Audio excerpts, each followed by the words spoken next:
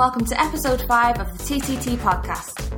Last week we brought you an amazing talk from Sutro founder Alex Berry and Dr. Richard Trimlett, cardiac surgeon at the Royal Brompton Hospital, on how 3D printing is playing a role in changing cardiac healthcare.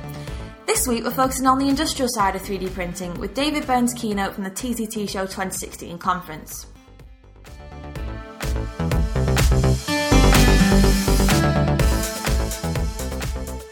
David has spent his entire career in the manufacturing industry. He served as CEO at the Gleason Corporation and then CEO at X1, and he's now principal and founder at the Global Business Advisory Services and senior advisor to the Association for Manufacturing Technology. Now, originally, David's talk was going to be about why 3D printing is necessary but not sufficient to realise the true potential of IoT. However, after being completely bowled over, or as you'll hear in the following talk, confused, by the stuff he saw at the recent IMTS event in Chicago, which took place just weeks before TCT Show, it changed everything he wanted to talk about at the conference. Looking at how the digital age has transformed the way we make things and the optimisation of manufacturing, David's talk discusses the reality of dynamic digital manufacturing technologies in 2016. Here is David's talk in full, recorded live at TCT Show here in the UK. Listen and don't forget to click subscribe to hear a new talk every Tuesday. Thank you, Jim, and good morning, everyone. It's actually a little bit daunting to get up here after listening to somebody who's saving lives with 3D printing to talk about industrial 3D printing, but I'll do my best to try to say something that you may walk away with. I'm really honored that Jim and Duncan and the people at Rapid News asked me to speak to you today. As Jim said, I've spent my entire life in the world of manufacturing technology on the industrial side. So when we began thinking about what I might talk about today, we came up with the operational title of 3DP is necessary but not sufficient to realize blah, blah, blah. Now you know that Jim came up with this title because if I had done it, realize would be spelled the correct way with a Z in it and not an S. But nonetheless, that was the working title.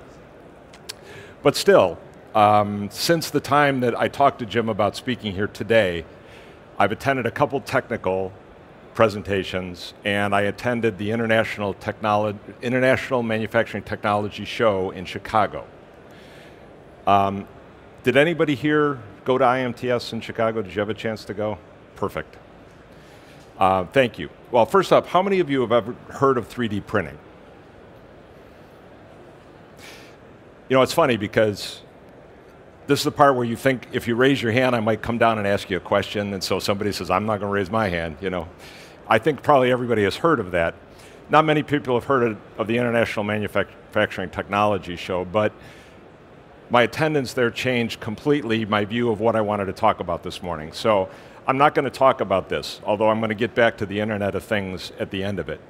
Rather, what I'd like to talk about today is the reality of dynamic digital manufacturing technologies today. Now, how many of you have heard of dynamic digital manufacturing technologies? Good, because I made that up on the plane on the way over, and if you'd heard of it, you'd be sitting next to me or something, I'm not sure. When I begin to think about manufacturing technology, and understand now I've been doing this for almost 40 years, so I was at Gleason Corporation when we introduced the first Bendix machine that had a tape reader on it, that actually made the machine do something other than the operator spinning something or turning something. So I was there when the very, very first ideas of digitized manufacturing began. And back in those days, the late 70s and the early 80s, manufacturing, I think if we look at the metrics of what we measure in manufacturing, we'd all agree manufacturing was probably not great. Productivity was pretty low, quality was not that good, throughput was awful, resource consumption was amazingly high to produce a given amount of product.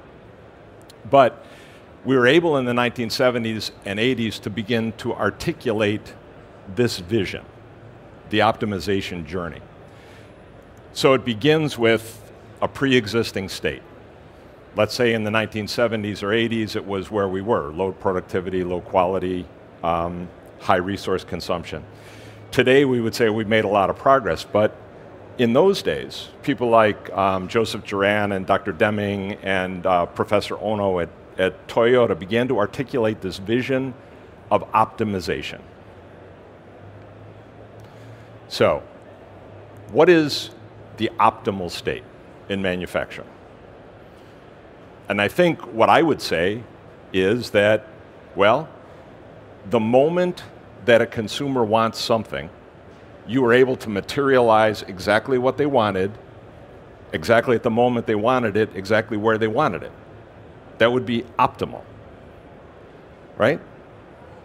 So when we began talking about the Toyota production system and waste that was in the production stream, it wasn't about getting incrementally 2% or 5% better. It was about visioning this thing called the optimal state. So when we think about the optimal state, what is it we're optimizing? Well, manufacturing. Well, what's manufacturing? I think in my head, manufacturing is sort of a three-step process.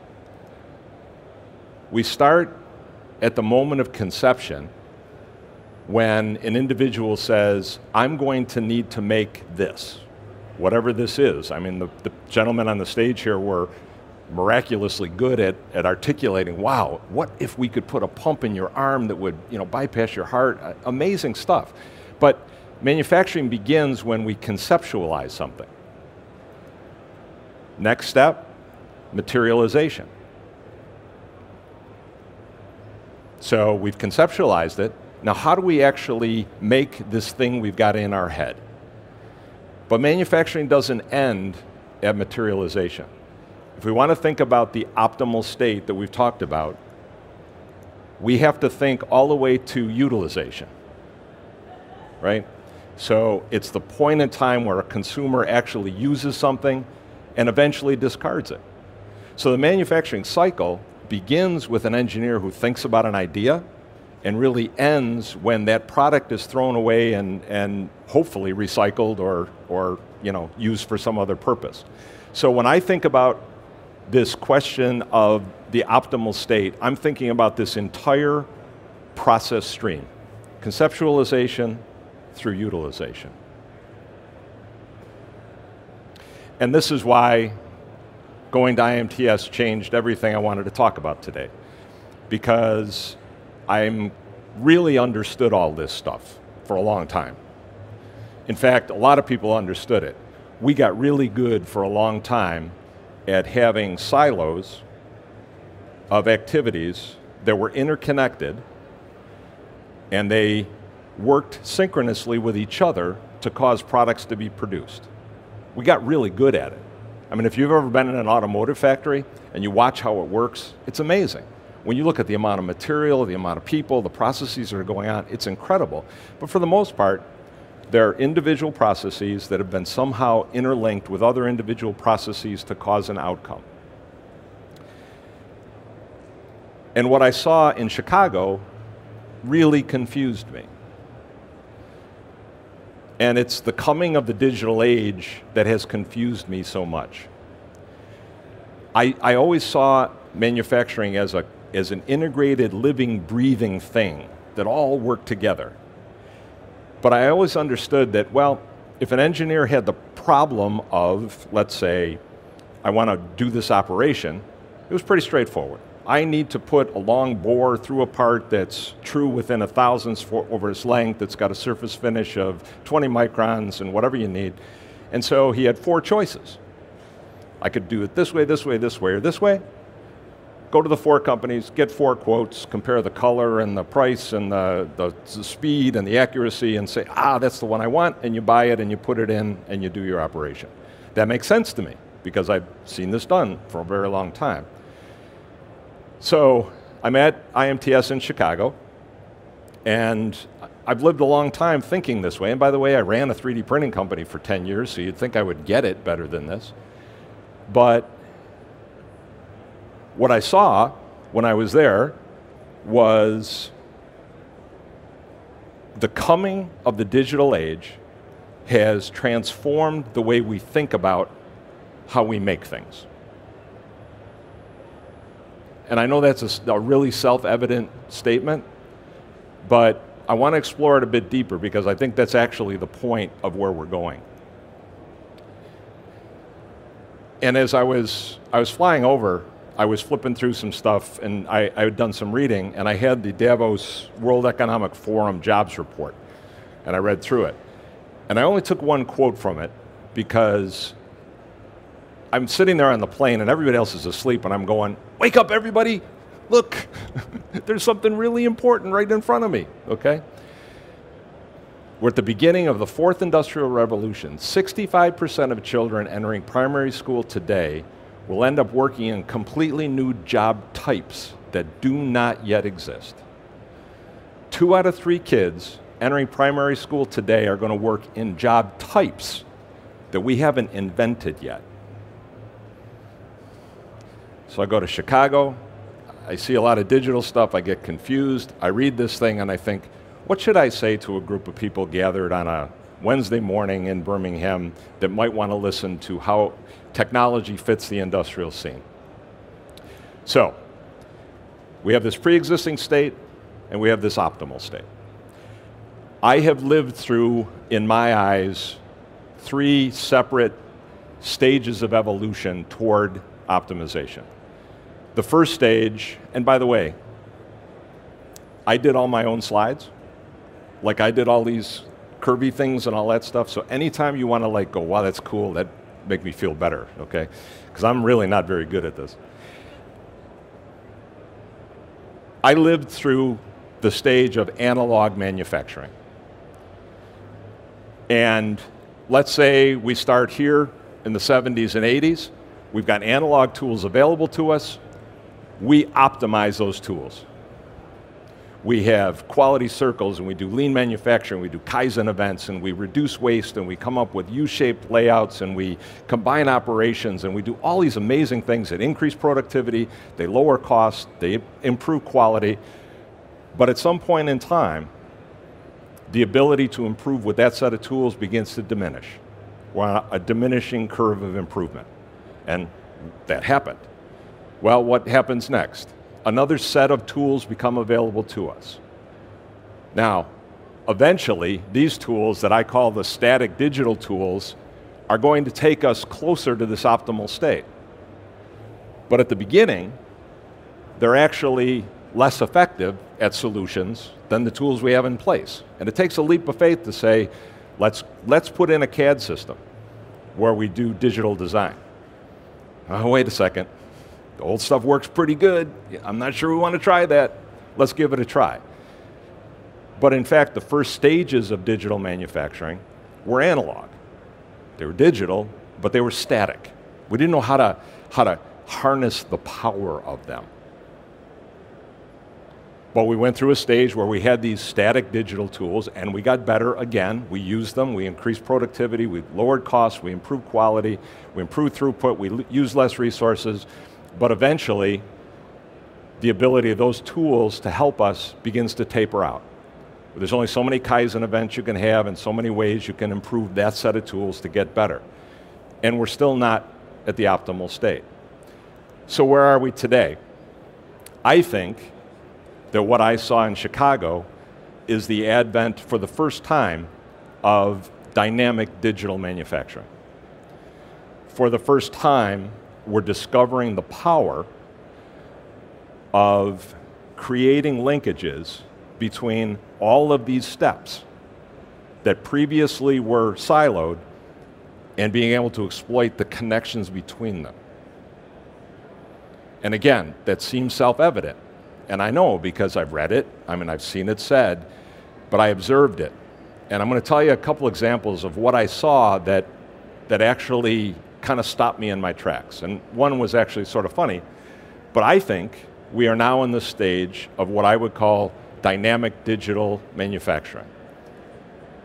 And where are we in that stage? Well, in many cases, we're still here, right? 3D printing is a big part of it, but only part. So what are the criticisms of 3D printing? It's slow. Compared to high-speed traditional manufacturing processes, 3D printing is slow. True. On the other hand, most 3D printing processes are 10 times faster than they were 3 years ago. And what is the limit? We don't know. So we're on this curve of discovery. 3D printing doesn't have the material sets that we need. We need every material possible, and that's one reason 3D printing is not very good. Okay, let's look at the material sets we had available 3 years ago. Let's look at the material sets we have available today. Again, we're in this period of discovery and improvement. Yeah, but you know, you can only 3D print things that are small. You know, you can't make big things with 3D printing. Well, in Chicago, Oak Ridge Labs showed a 3D printed house. And I don't mean they made a bunch of pieces and stuck them together. They took a gantry mill, put an extrusion head on the top of it, and they 3D printed out of nylon, silicone reinforced nylon, they 3D printed a house that was 8 feet wide, 10 feet high, and 20 feet long in one piece. They 3D printed an entire body of a Jeep and put it on a Jeep in Chicago. So is it true that 3D printing historically has been for relatively small things? Of course. But if we try to judge what 3D printing may mean to the world by where we are today, we're making a mistake. We have to extrapolate our thinking and say, what can it be? What will it be when it is much faster, the material sets are better, the sizes are better? Then it becomes a real game changer. So back to this question of my confusion in Chicago. I had the opportunity to be there for 6 days, and so I saw a lot of the show. It's a big show, and there's a lot of stuff going on. I walked in a booth, and the booth was run by a robotics company. And they were showing a 3D printer. A robotics company, 3D printer.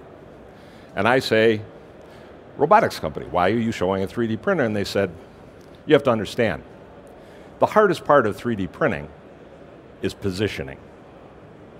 Accuracy of positioning. I can go on the internet and I can get software, I can get a 3D printer, I can get material, I can get all that stuff for cheap on the internet, but what the real key to 3D printing is the exact location of the particulate that you're trying to 3D print. And I walked away, I was impressed. I walked about 100 feet to a 3D printing company who was showing a 3D printer with a robotic arm. And I say, 3D printing company, you've got a robotic arm on your 3D printer, and they say, we can use anybody's robots. I can buy positioning on the internet for a few bucks. Anybody can position accurately. The key to 3D printing is the 3D printing process. I walk another 100 feet and I go to a software company that's showing a 3D printer, and I say, software company, it's amazing you're showing a 3D printer. And they go, 3D printing is easy. I can get a 3D printer anywhere. I go, what about positioning? Positioning's easy. You can buy positioning on the internet. The key to 3D printing is software. So I hearken back to the day when I said, I want to make a hole, and there's 4 companies that can do it, and I know which 4 to ask, and I get 4 quotes, and I compare them, and I buy one, to now, here's an outcome. A 3D printed part. Do you start with the software company? Do you start with the robotics company? Do you start with the 3D printing company? They all get us to the same place because the interconnectivity possible with dynamic digital manufacturing technologies is undiscovered. We haven't found the true path yet. And that's why this is so exciting. I did this slide and did all these squigglies, and you can tell I was on a plane when I did them, but if I think about traditional technology and its evolution,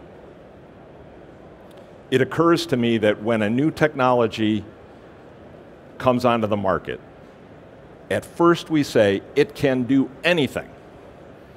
And then we try anything, and we discover, well, that didn't really work. That didn't really work. That didn't work. Oh, that worked. That didn't work. That didn't work. That worked. So the amplitude of opportunity starts amazingly wide with a new technology. And over time, it kind of hones down to its exact purpose. This is kind of what happens with technologies. I'm a little confused because I see it going the other way.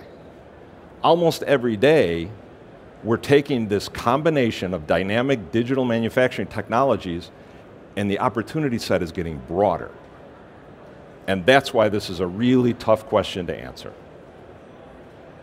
So I'm going to loop this back to the point of the talk in the first place, which was the Internet of Things. I hope you've heard of the Internet of Things. There's going to come a time in the next 5 to 10 years where most devices are going to be able to broadcast and create feedback. Nearly everything we have is capable of that today. What would happen in a world where we are constantly broadcasting information? Would it actually get us closer to this optimization we talk about? Well, I talked about the cycle of conceptualization, materialization, and utilization. And to me, that's the normal manufacturing cycle. But what would happen in a world where utilization of your product allowed you real-time feedback that could drive conceptualization? What would happen if every time a product failed in the field, the designer who designed it knew about it the second it failed? What would happen? My guess is then we get another step closer to this optimization platform that we continuously talk about. So 3D printing is critical in this process of industrial evolution of technologies. 3D printing alone is not, in the end, the answer. The full integration of all digital technologies, all the steps that you use to make stuff, and the eventual feedback loop that's possible really drives us forward in the future. So I'll tell you one more quick story. I was at a technical conference a few weeks ago, and there's a robotics manufacturer that makes robots using robots. So if you go in their factory, it's a robotized factory making robots. Okay. So they were wondering, and this company is one of the most advanced controls companies in the world, and they were wondering, could we make this factory better? So they engaged some summer interns, and they began taking all of the data that was coming off of their factory floor, all of it, just the big data dump, and turned to these summer interns and said, do some analytics on this. With the improved maintenance cycle that these interns proposed, and these interns had never been on their factory floor, never built a robot, never used a robot, they saved last year, first year, $40 million in productivity on their floor using analytics from the data being produced by the robots that were making robots on their factory floor. The feedback loop possible with the Internet of Things drives conceptualization, and when that happens, our ability to rise to a greater level of productivity and reach that optimal state is enhanced greatly. So I'm excited because I don't think we're at the end of anything. I'm 62 years old, and I'm charged up because we're at the beginning of something amazing. Thank you.